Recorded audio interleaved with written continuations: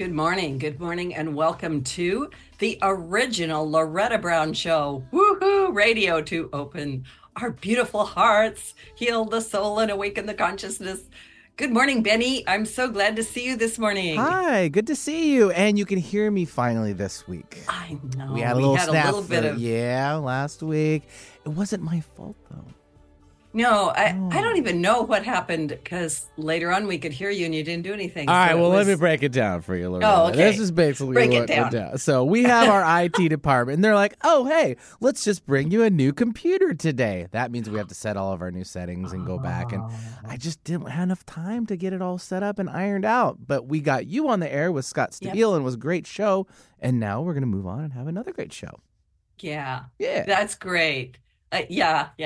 I just missed my little opening talk with I you. know, You me know, too. it's just what we do. Yeah, you didn't it know? feel like a little disconnected for that whole hour? Like just a scotch, just a scotch. No, I agree with you. Okay. It was like, well, I know Benny's here, but where is he? Aw, I can't heart. see him. Yeah, big hearts to you too. Benny, you're the best. I say it all the time. But you really are. And, I do get emails from people, little Aw. messages appreciating you, and I keep forgetting to send them on to you. So I'm going to go back and see if I can find them. But Yeah, what's up with that? There's a little button know- called forward. It's pretty easy just to go boop, and there you go. I mean, I'd love to see him. I'd love to reach back. this year, I promise to send forward the All right. emails. All right, that's your intention. It's a little That late is to my like. intention. All right, it's a Yeah. little post delayed on attention, but we'll make it Yeah. work. Yeah. All right. Yeah. Well, and you're my Capricorn friend, one of them. I have many Capricorn friends, Mhm. and sometime we'll have to just meet and you'll tell me all the things that are happening in your life because this is big stuff for my sure. Capricorns and my Aquarians Sure. and all this kind of Sure, stuff. yeah. Because I'm Yeah, yeah. grounded energy. I'm holding everything down for You are. That's what we do. You really are. Yes, I very much appreciate it. It's my Capricorns fiery- unite. That's right. Wait, I need my news team assemble. Perfect. All right. That is perfect. That's way, way perfect. Anyway, it's good to see you. Thank you for doing what you do because we certainly wouldn't be here My pleasure. without you. Sure. Yeah, absolutely. And to everybody listening, so I am Loretta Brown. I'm the owner of a Reiki Oasis located right here in the greater Seattle area we're going on 30 years pretty soon. Maybe we're at 28, 27, somewhere in there. Anyway, you can find out more about me at ReikiOasis.com. You can schedule all kinds of stuff at schedule.ReikiOasis.com. My monthly class for women, the Temple of the Divine Feminine, will be next Saturday, January 27th, because this Saturday I get to officiate an amazing, beautiful wedding for some beautiful people. And well, I may or may not tell you about it later, but it's going to be a love fest for sure. It's dance us to the end of love, right? I love that song. And so let's check in. Let's jump into astrology because guess what? It's here. It's here. What's here? Pluto. Yeah, Pluto's here. Pluto has been dancing around on the cusp between Capricorn, that hardworking sign, and Aquarius for a while, going back and forth, back and forth. This coming Saturday, January 20th, is a big event. Pluto will move out of Capricorn and into Aquarius until September. Then it's going to back into Capricorn. Then it's going to go back into Aquarius for the next 20 years, preparing us for a new era. And it's big stuff. We also had a very big event this week, earlier in the week, where according to the Vedic calendar, we actually exited what's called the Kali Yuga, and we are really in a new age. So let me just talk about it for a second. Pluto is the planet of deep transformation. It rules over the cycles of death and rebirth. Its energy is the fuel that burns the fire to destroy and the fuel that helps the ashes rise into something new. So Pluto is our subconscious, the shadow, the skeletons in the closet, the things we have swept under the rug, or maybe the things that are difficult for us to feel or look at, right? It's just That's Pluto. Pluto represents our deepest desires, our deepest fears, and our deepest subconscious programming, and works in the backgrounds of our lives, moving us through constant cycles of death and rebirth until we are ultimately transformed into our full potential.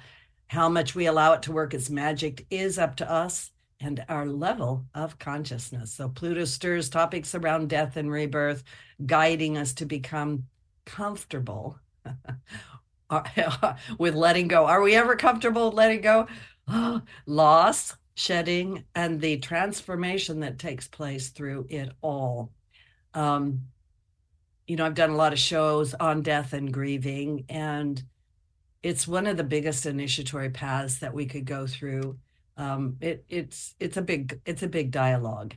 When Pluto is activated, it often brings something to an end. Many of you have been feeling Pluto in the Capricorn area of your lives. It's kind of hammers on us a little bit. Pluto guides us to where the power lies and can help to transform and shift power dynamics on both an individual and collective level. In fact, Pluto changing signs can expose where power has been abused and can bring a shift in power. So Pluto's been in Capricorn since January 2008. And if you were around back then, you remember the big housing crisis. And that was Pluto moving into Capricorn. But now on March 20th, it moved into Aquarius on March 23rd, 2023. For the first time in over 248 years. And then, like I said, it's been dancing between Capricorn and Aquarius last year, kind of giving us a little taste of things. And it will, on November 19th of this year, 2024, Aquarius will move, or Pluto will move into Aquarius until March of 2043. And as Pluto traveled through Capricorn, it worked to expose and transform issues related to big business, materialism, the financial sector, laws, and regulations. Now it's moving into Aquarius. We're going to see exposure and transformation in areas related to technology, AI, community, humanitarianism, and what's called the people. One of the biggest shifts is the move of power from top-down hierarchical structures, which is Capricorn, very structured Capricorn, and to more community and people-driven power, which is ruled by Aquarius. The last time Pluto was in Aquarius was between 1778 and 1798. What was going on back then? A period of massive change. We had French Revolution. The American Constitution was written when Pluto was in Aquarius, and the Constitution's first three words, "We the people," are perhaps the first modern expression of the Aquarius entity of "We the people." And the entity is not a king, a ruler, or a government. We the people is the people. The people moving together that self-governs, self-regulates according to the interests and well-being of everyone. Boy, that's a big conversation. And in Aquarius, it is the plural entity that takes priority over individual concerns. So we the people is a reminder that the people's representatives, rulers, governors, politicians, and policymakers are here to represent and serve the people. On a personal level, Pluto activates a transformation in a particular area of our lives. Like I said, it's in the subconscious, it's in the shadow, and it's going to bring to the surface the energy of obsession, addiction, letting go, shedding, death, rebirth, transformation, secrets exposed, the questioning of life. Who am I? Why am I here? Do I have any value? Do I have any worth? And the life purpose, power struggles. So it's really powerful, my dear listeners. We're entering an absolute new time on planet Earth. Pluto in Aquarius is like to bring transformations relating to the use of technology, artificial intelligence. There's lots of discussions around AI, and we need to be very conscious with what it is that we do moving forward, in my opinion. And keywords: leadership, goals, dreams, freedom. You get the idea. And so Pluto in Aquarius is going to push us to become more authentic. And it is an energy of a revolution or evolution. I'm always hoping we go to the higher octave of all these things. And of course, as a spiritual teacher and a counselor and all the things I do, my message forever has been to let's live from the deepest aspects of our heart, and let's be love activists, love advocates. And that's not an easy thing to do because it starts with loving yourself. Oh boy, let's not go there. So take a look at everything that's coming up. We do have the sun, Mercury, communication, Venus, love, money, luxury, Mars, hoo-hoo, the fiery planet Mars, and Moon are all aligning with transforming Pluto over the next few weeks. So just kind of pay attention to some of the themes that are coming up. Whenever I say the word change to people, they go, "What do you mean?" And I'm here to tell you, change is not necessarily bad. It's just change. And so we have to begin, like I said, always begin with the self and move out from there. So under all of that powerful energy, I have a wonderful guest. This is a great conversation today. My guest today, Michelle Madrid, is a former foster child in the UK, an adoptee empowerment coach, and the author of Let Us Be Greater, a gentle guided path to healing for adoptees. She is also host of the Electricity of You podcast. Adoption is a lifeline of support and opportunity for thousands, but it also brings challenges and emotional conditions that are often silenced or left unaddressed, including PTSD, the risk of suicide, and the fear of abandonment. In her new book, Michelle Madrid writes, "We're not here as adoptees to live someone else's life. We're here to live our own lives, our big and beautiful lives." So welcome to the show, Michelle. Wow. Thank you. Thank you for having me. I'm so honored to be with you today. Everything that you just moved through, I was taking copious notes. I am a Capricorn, so Capricorns unite, Yay! Benny. I understand the grounded energy. Yeah. Yes. And your description of Pluto in Aquarius and that the search for authenticity, it's why I wrote this book, Let Us Be Greater. It's the authenticity for adoptees, the ability to live our authentic truth and really connect with our authentic selves. So thank you for having me. Yeah, I a long time ago realized that the day that the guest is on my show, there's some sort of absolute direct alignment with the energies of what's happening. And while I was writing that up, I actually was thinking about you being on the show, going, "Wow, I can't make this stuff up. There is this greater hand in everything." We are at such a tipping point in so many areas of our lives, right? And wow, I want to just jump in with 2 feet because this subject of adoption, the subject of self-worth, right? Yes. Am I wanted? Am I not wanted? Yeah. Yeah. Absolutely. Yeah, so maybe just jump in there, just really, speaking from your heart and your experience and all of that. Yeah, because you said that the book, this is the reason you wrote the book. So, Yes. Yeah, so just expand on that.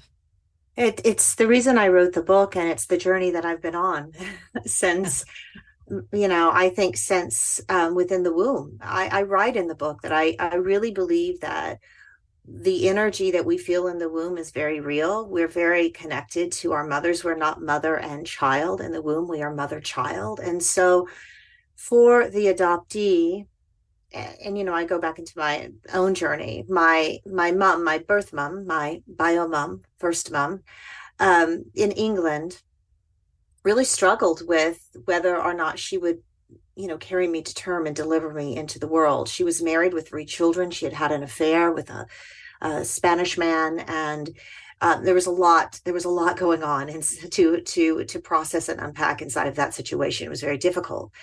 Ultimately, after trying on 3 different occasions to terminate the pregnancy, she did bring me into the world, something I'm very grateful for. And the decision was made to place me into foster care, which she did.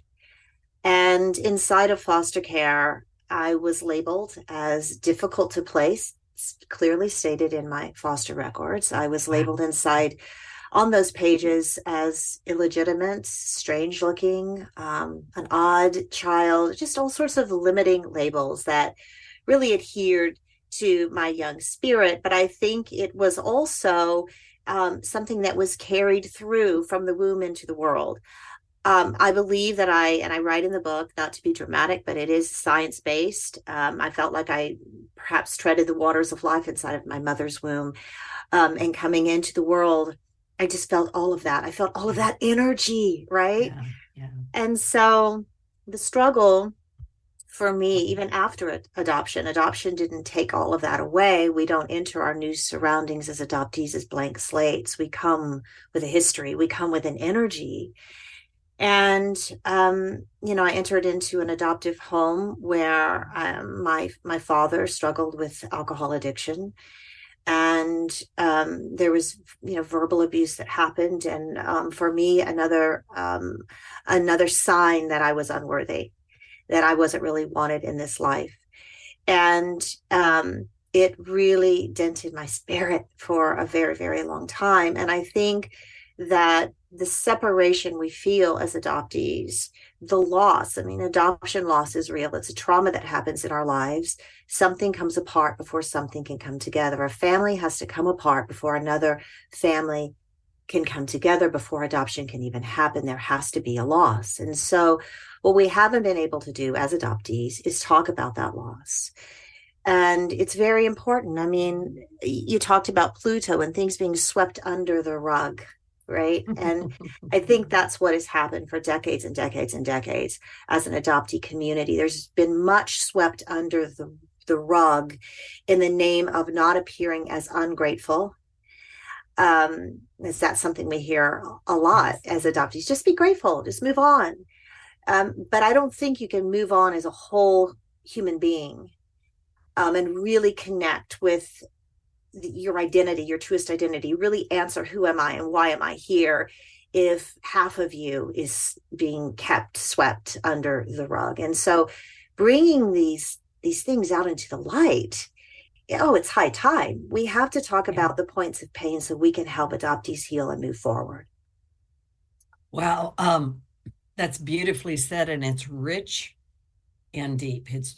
It's rich and deep.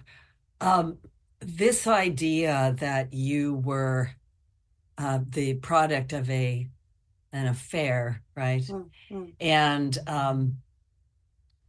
it's my understanding that your father, because you say this in your book, and I've actually read your book. I like it.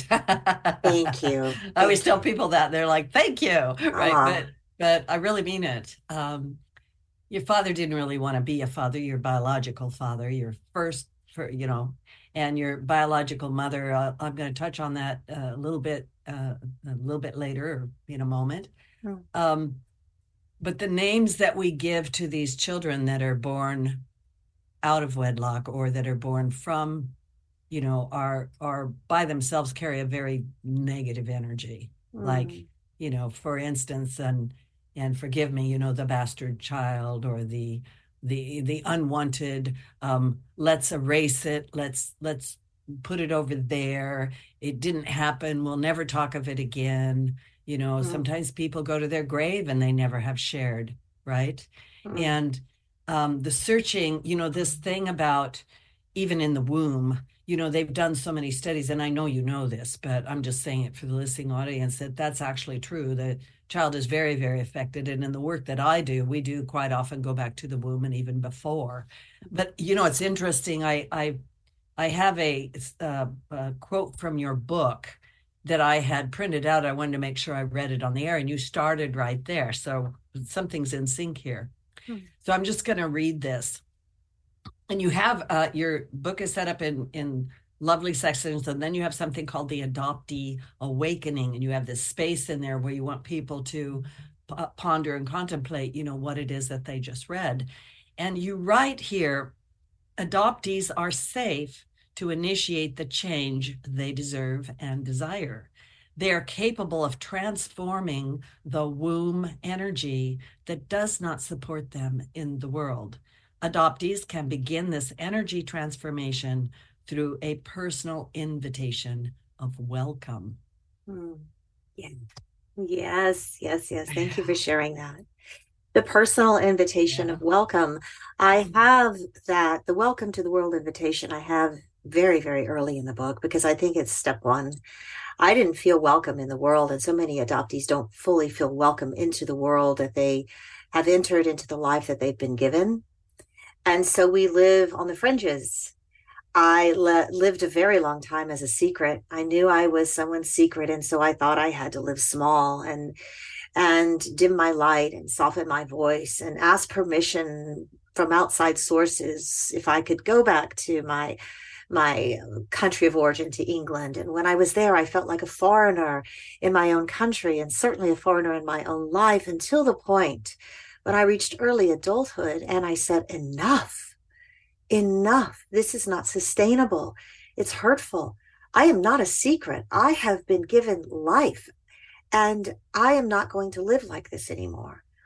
And so, welcoming myself into the world, into my life, and taking ownership of my life, the thoughts that I think, the behaviors that I choose, all of it, what I'm here to do and be, I am in control of that. And when I made that shift from this sort of fixed mindset, oh, I can't do anything about it, I'm a secret, I have to live small, I'm just one of those people, one of those kids, lesser than. When I said enough and I stepped into a growth mindset, I never looked back from that point on. I, went into a courtroom and I changed my name, my last name, back to Madrid, which is, that of my father's heritage and my birth father's heritage. I was tired, as much as I love, and I love my beautiful, imperfect adoptive family. No family is perfect. Believe me, we all know that. Yeah. We're all moving through things that we need to heal and look at. But I could no longer live my life feeling like I was in a shoe that didn't quite fit, just a little uncomfortable with myself and with my identity and the person I was seeing in the mirror. So, I took my name back, Madrid. And that felt good. And so I started making these little steps, these little decisions to begin peeling back the layers and getting back to me and welcoming myself fully into my life, the life that I am here to live, and taking ownership of that life. It's a very important step. I think for adoptees and the non-adoptees, there are so many ways Yeah. that we can find ourselves living a life of expectations, outside expectations. Well, what do they want me to be? Who do they want me to be? What do you want to be? Who do you want to be? Yeah. Those are the questions we have to get back to. Well, exactly, because you're kind of pigeonholed or labeled, put into a box, and then that label is like, okay, well, then I am not really part of this. I'm off to the side. Mm-hmm. Yeah, I'm I'm lesser than. I'm I'm lesser than lesser somehow. than. And Yeah. so if I'm lesser than, how can the dreams that I hold in my heart ever really be actualized, realized? How can I really engage with others if I'm constantly feeling inadequate in some way? And I had to really come to terms, as really all adoptees do, that the circumstances that happened around us do not Yeah. define us. That was the clear decision I had to make, and the understanding I had to get to is those circumstances don't define me. They were circumstances, choices were made, but they do not define my identity, my worth, my value, and all that I'm here to do. Those things don't define me. I define me. Yeah. I'm also thinking, okay, so a lot of people, I think you point this out in your book, that if my parents are flawed, Mm. then I must be flawed. Yeah. And I want to talk more about that, but I'm also making a connection to something I want to bring up in a bit, which is for those people, those adoptees who are wanting to find their birth parent, the birth parents, or whatever the deal it is. That's a journey we definitely want to talk about in a minute. And if that is a good thing, a bad thing, or what happens when we discover who they really are, because there can be a distortion around the idea of who they are. Like if I just find them, I will be whole, right? If I just find my mom, I'll be whole, and then, uh-oh, mom is not whole, right? Yeah. No, absolutely. Yeah. And I learned that, I reunited with my bio mom in England in my teens.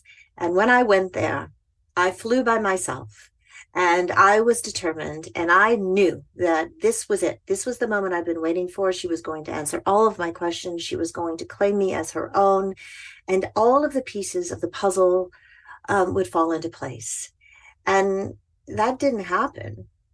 My mom was struggling. She struggled with the decision that she had made. There was a lot of secrecy around this decision of placing me into foster care.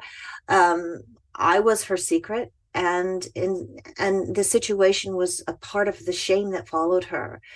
And she wasn't, when I went there the first time, she was not ready to claim me publicly as her own. In fact, she even denied me as her daughter in front of a neighbor who asked, "Oh, who do we have here?" And my mom said, "Oh, this is," and she really struggled, "Michelle.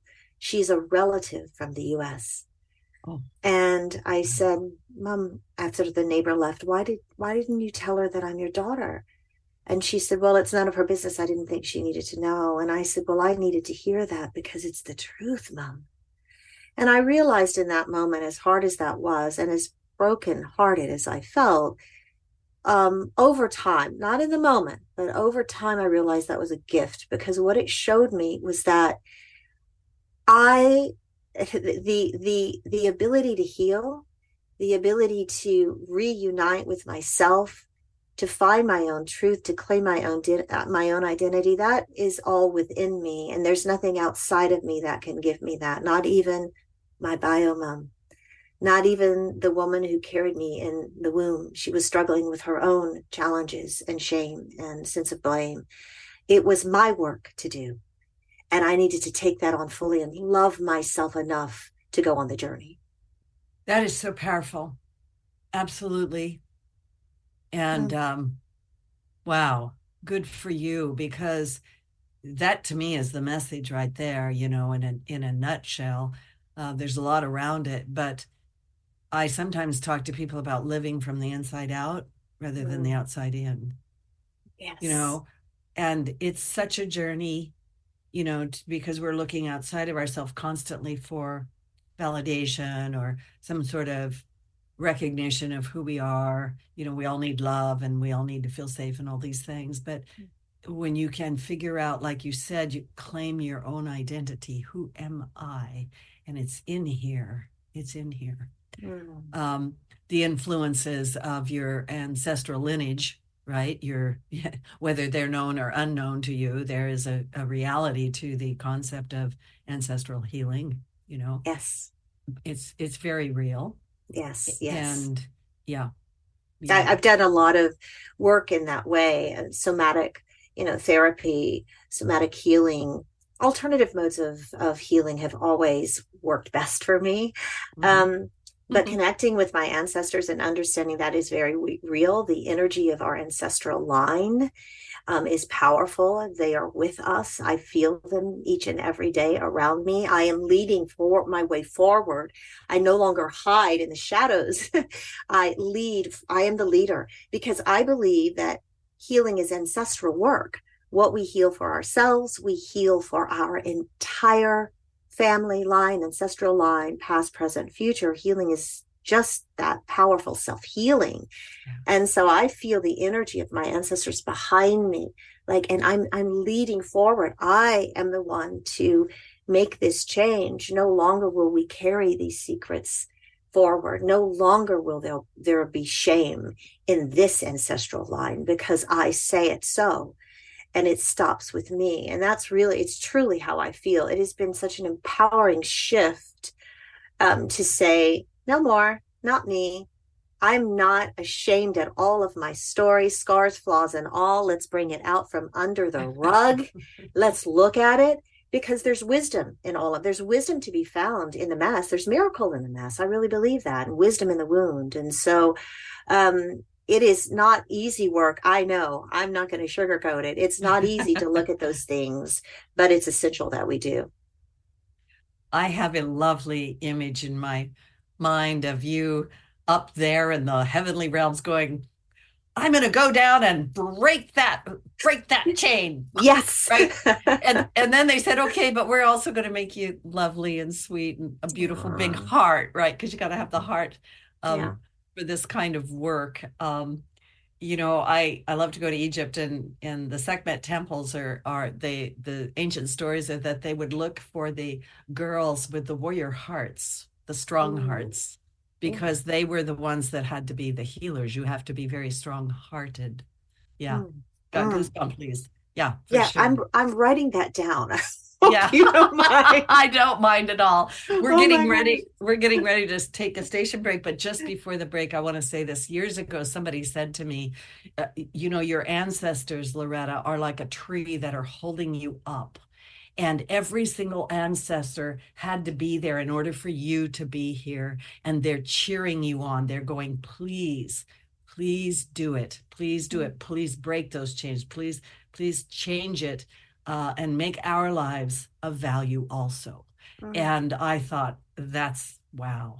So that's a beautiful thing. So anyway, wow, what a great conversation I'm having with Michelle Madrid, mhm. and author of Let Us Be Greater, A Gentle Guided Path to Healing for Adoptees. We're going to take a little station break. This is Loretta Brown. Don't go away. We have lots more wonderful things to talk about when we come back. Have something important to say? Want to help improve our world? Need to promote your business uniquely and effectively? KKNW is the answer. Our staff helps broadcasters and podcasters create professional sounding audio. Bring your talent and let our experts help you craft a radio show or podcast that best delivers your message. Learn more at 1150kknw.com. That's 1150kknw.com. KKNW, talk variety that's live and local. Did you know that Reiki healing can be done at a distance? It's true. So let Reiki Oasis focus powerful energy to help relieve your stress, grief, sadness, anger, and so much more. Convenient, personalized treatments at a distance can increase lightness of being. During your appointment, find a quiet place to lie down or sit to receive healing energies. If you want help with your dis-ease, visit ReikiOasis.com. Harness life's energy. Visit ReikiOasis.com today. Working hard to put a smile on your face. Alternative Talk 1150. Woohoo! Betty, the best music ever. Thank you so much. Yeah. Anyway, welcome back to the original Loretta Brown Show. I am Loretta Brown with my wonderful guest, Michelle Madrid, who is an adoptee empowerment coach and the author of Let Us Be Greater, A Gentle Guided Path to Healing for Adoptees. Just a reminder that these shows are archived and downloadable for free at any given time. You can find us at KKNW 1150 AM, the archives for the original Loretta Brown Show. And also we're on iTunes, Podcast One, Spotify, X, I almost said Twitter, X, Megaphone, YouTube, and all kinds of other places out there. So go and find it. And there's lots of other great shows too. So we're having the most wonderful discussion this morning, very meaningful discussion. So what are, you talk about these things, these eight points, 8 pain points, I think you call them. Can you go through what are the 8 pain points, the places of hurt? Absolutely. These are points of pain that adoptees, like myself and so many others who come to me seeking support and coaching, guiding, and mentorship, experience. We touched on one earlier in our conversation. It's just the pain of feeling unwelcome in the world, the pain of feeling somehow not quite welcome in the life you've been given, the pain of broken bonds, and just a deep sense of loss. We touched on that. Adoption loss is real. Something had to come apart before something else could come together. A family had to be severed before adoption could ever happen, right? The pain of being denied access to truth. I write in the book, ever since I was a kid, the truth will set you free. I learned that in church, yet I couldn't access my own truth. It took me as an adult almost 10 months of proving that I was capable of holding my foster files in my own hands, my truth, the truth of my earlier life. And so it feels like for adoptees, it's always a battle to get to the truth, even if it's our medical history, our biological medical history. Truth is absolutely, it's lifeblood, right? We all desire, every human wants the truth. The pain of familial rejection and words that harm. That's a very real pain point for adoptees. Words that harm can be something like, oh, just be grateful, just Oh, move on. You don't need to know about what happened before. Just, those kind of things can be very harmful. Or the yeah. labeling of kids. Certainly the labels that are in my foster records of being illegitimate, being called a bastard child growing up. These are words that are harmful. They embed themselves into our soul, into the identity of who we are. Those things need to be shed and reframed, and new words can be chosen. We have the power to do that as adoptees. The pain of distrust, pain of banished biology. Oh, the one that I struggled with for so long, the pain of pleasing others Ah, versus pleasing the self, ooh.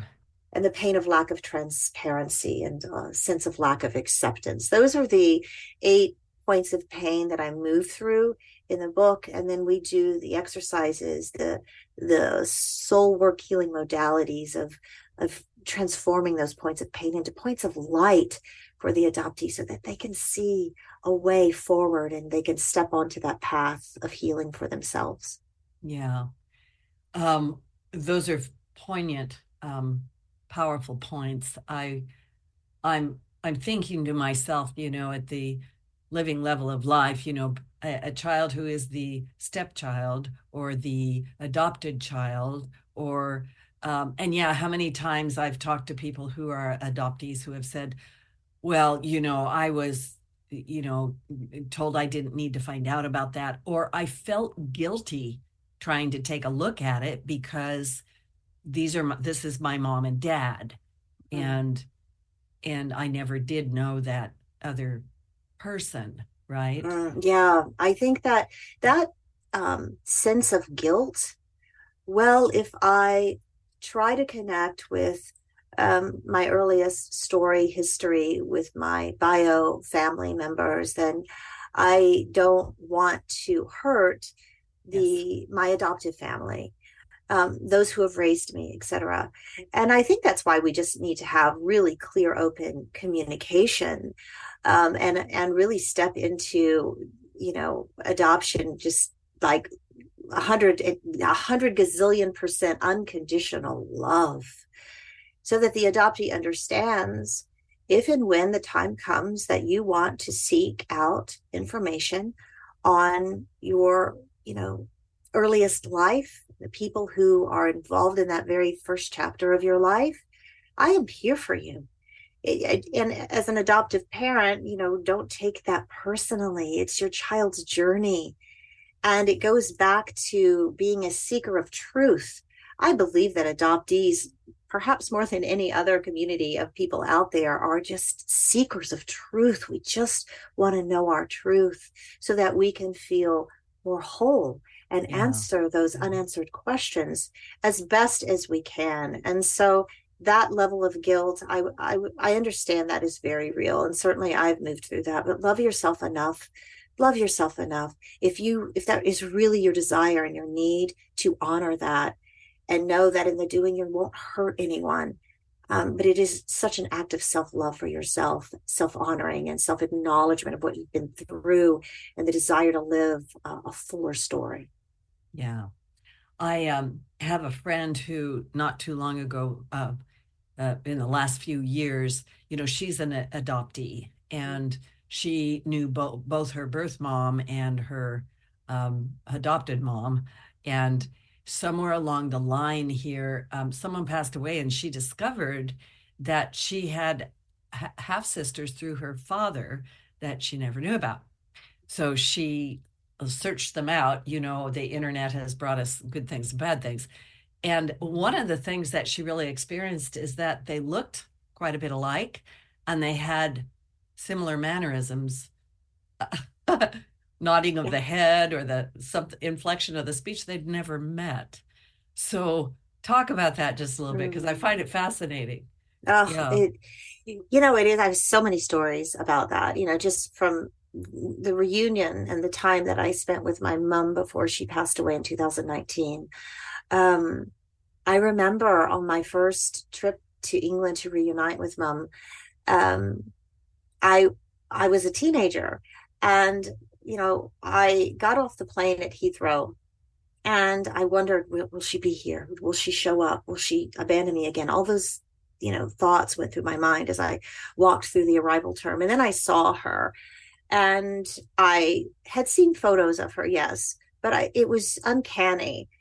Mom and I looked so much alike. I have the coloring of my Spanish father, but Oh, our features, our smile, our physical structure, it was uncanny. And the anger that I felt when I first got off the plane, like, I want to go tell her how much she hurt me. I need her to hear this from me. I need to speak those words. It all melted away in that moment, and we fell into each other's arms and we just wept. But it was that very strong physical connection. I'd never seen anyone in the flesh that resembled me in that way, and it was remarkable. And I remember the time that I spent with her. When we would laugh, our heads would tilt, in the same way. Our knees would sort of swing out, our legs like, oh, and it was beautiful, and it was also heartbreaking because I thought, oh, I would have loved to have had that growing up as a girl struggling with my own identity and just all the wonderings, as you develop and as you grow through your teens and all. But I was certainly grateful to see it then when it happened as an older teen, 16ish. And then in my adulthood, I connected with the brother I never knew I had on my father's side, my half brother. And we met after our father had passed. We met in Spain. And I remember him looking at me and just saying, "Oh my God, you look so much like Dad." And then we would talk about that, and then we started talking about childhood and how much, and we almost said it at the same time. We loved olives to the point that we would drink the olive juice out of the can or out of the jar, and we laughed. I said, "You did that too?" He goes, "Yeah, you did that." And I think the final story is I loved dandelions when I still do. I have a dandelion tattoo on my wrist, but I used to blow on the little puffs and watch them float when I was a kid. And I would wonder, and I would imagine that it was my father, my bio father, floating above me in the skies, looking for me, looking down, trying to find me. And my brother said to me, I shared that story with him, and he said, "Oh, when I was a kid in Cordova, Spain, Dad and I used to stand on a little bridge over a little creek, and he loved to blow dandelions into the creek and watch the little puffs float away on the stream." And these little connections are life-giving, life-affirming for the adoptee. And so, as hard as it is, I know the journey of reunion, those things can truly be little things that save us and bring us a sense of completeness to the spirit and the soul. What advice do you give people, honestly, that are thinking about trying to find their birth mother? Like, we have DNA testing, we've got the internet, and I was also thinking of a story I heard the other day of someone who did DNA testing and discovered their father was not their father. Right? Mm-hmm. Yeah. Yeah. Mm-hmm. All of the shifts that are coming in Yeah. family structure through DNA testing. I mean, certainly, I think DNA testing has been revolutionary for adoptees. I mean, Yeah. oftentimes adoptees go into DNA testing not necessarily looking for biofamily, but just a deeper understanding of their ancestry, um, or maybe medical something. They might get some information on medical history, or something they might carry, anything to be aware of medically, because again, that information can be so hard to find. I think when you are thinking about, as an adoptee, going into DNA testing, because things can happen very quickly or they can happen really slow. There's no guarantee on what you're going to find, and the speed at which you might find information out. But I think it's really doing the work of understanding. The most powerful reunion you will ever have is the reunion you have with yourself. The most life transforming work you will ever do is the work you do from within. And you change your internal environment, the outside world will respond to that. I think be very kind and compassionate with yourself. Do the work of feeling whole, becoming whole, beyond having answers that you might be seeking out to questions you have about your adoption. Do the work of knowing yourself and building that sense of self-trust, of knowing that decisions that you make for yourself are decisions you can trust, of welcoming yourself into your life, of honoring yourself by putting yourself first, filling your cup up first, so that you have more to give. Those things that I think, adoptee or non-adoptee, are so very important. And certainly they come back to the pain points I talk about in the book. But beyond that, make sure you have resources around you. People that you can talk to about, I'm going to take this DNA test. I'm a little nervous. Will you sit with me while I while I do the swabbing, or will you be there with me? Can I talk with you openly about why I want to take this test? I just need someone to talk to, whether that be a trusted friend, a family member, or an adoptee group. There are many adoptees out there who have been on this journey too. So you're not alone. And so make sure that you're preparing a framework of support as you step into the journey that is DNA testing, and what might unfold, what might not unfold, and knowing at the end of the day, you're going to be okay, no matter what, because you have becoming our own best friend and saying everything and anything can go away, but I've got me. I will never abandon myself again. And believe me, I abandoned myself for a very long time. My sense of worth. I know that I told my mom this, when I think, Mom, when you relinquished your right to parent me, I may have relinquished my right to love me. So get back to self-love.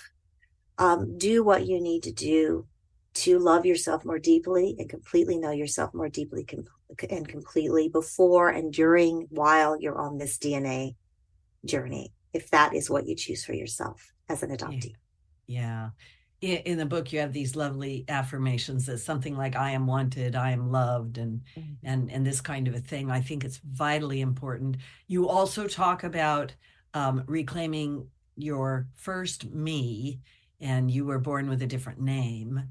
And just tell us a little bit about that, because for me, it's like grieving and honoring and looking right at it, I guess. You're pulling back that Pluto carpet, pulling it back and going, come here. Come on out. Yeah. Pulling my first me out of the dark, dark hallways, going in to find her. Her name will always be Julia Dawn. I was named after my bio father. His name was Juliano. And my name was changed after being adopted, after everything was finalized, to Michelle.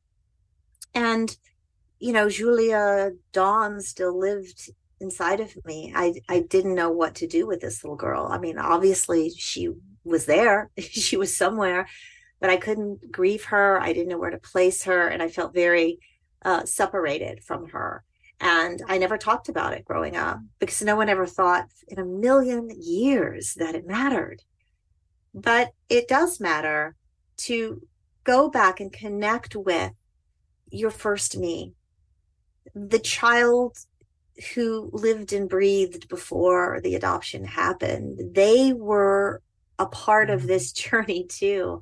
Yeah. And so some of the most profound healing work for myself and the adoptees I work with is going back and reconnecting to their first me and saying, I am, big me now, but I'm extending my hand out to you. We will no longer do this life separate. In separate corners. We are going to unite, come together, and move forward as one. I have tattoos, but I have Julia Dawn on this arm, if you can see. Yes, I can. Woo! And I look at her in the dandelion, all these significant little things, but I look at that tattoo each and every day, and it is my reminder that she lives and breathes within me, that she holds a wisdom, she holds desires and dreams, and I am here, like you said, the ancestors going, yes, yes, do it. Each and every day, I do this work, yes, for the beautiful souls out there who come to me in need of support and understanding, but I also do it for Julia Dawn. And I will not let her down. And that tattoo is my reminder that she is here with me always. She always has been. And reconnecting with her has been absolutely life-saving. I'm very proud of that little girl. Yes. I'm so glad she's alive and well and with you and here on the radio with us. I so appreciate what you said, that you will never abandon yourself. You will never abandon her. You will never turn your back on her. You will never tell her to go wander in the dark hall. You're going to bring her right in. And you get to take care of her, which I think is a very, very big deal. The imagery of a child wandering in the dark is very potent for me. It's very potent. And I think that symbolizes very well what goes on within a lot of people, because they feel lost. There's that lost piece of this. We know in I don't know, some kind of greater work, that the disowned parts of us are the parts that they live in the shadow, and we do need to find a place for them, find them and find a place for them. So I love her being on your arm, and you can touch it anytime you want. I love this so much. I think it's a great idea. Yeah. I think I need some tattoos. Anyway, by the way, let's do it. Let's do it. I love dandelions, by the way, and they're great for bees and fairies and all kinds of wonderful things. So we want to keep the magic alive. We got to keep the magic alive. We're getting close to the end, but I would like you to talk about the title of your book for a moment. It's a deeply personal title, and the inspiration for the title. Oh, thank you. Let us be greater. I am an adoptee who is adopted. I have a son from Russia and a daughter from Ethiopia. I was in Ethiopia in 2010, adopting my now 14-year-old daughter. And when I was in Ethiopia, I was holding my daughter for the first time, and her name, Siblet, was given to her by this stranger who found her in southern Ethiopia.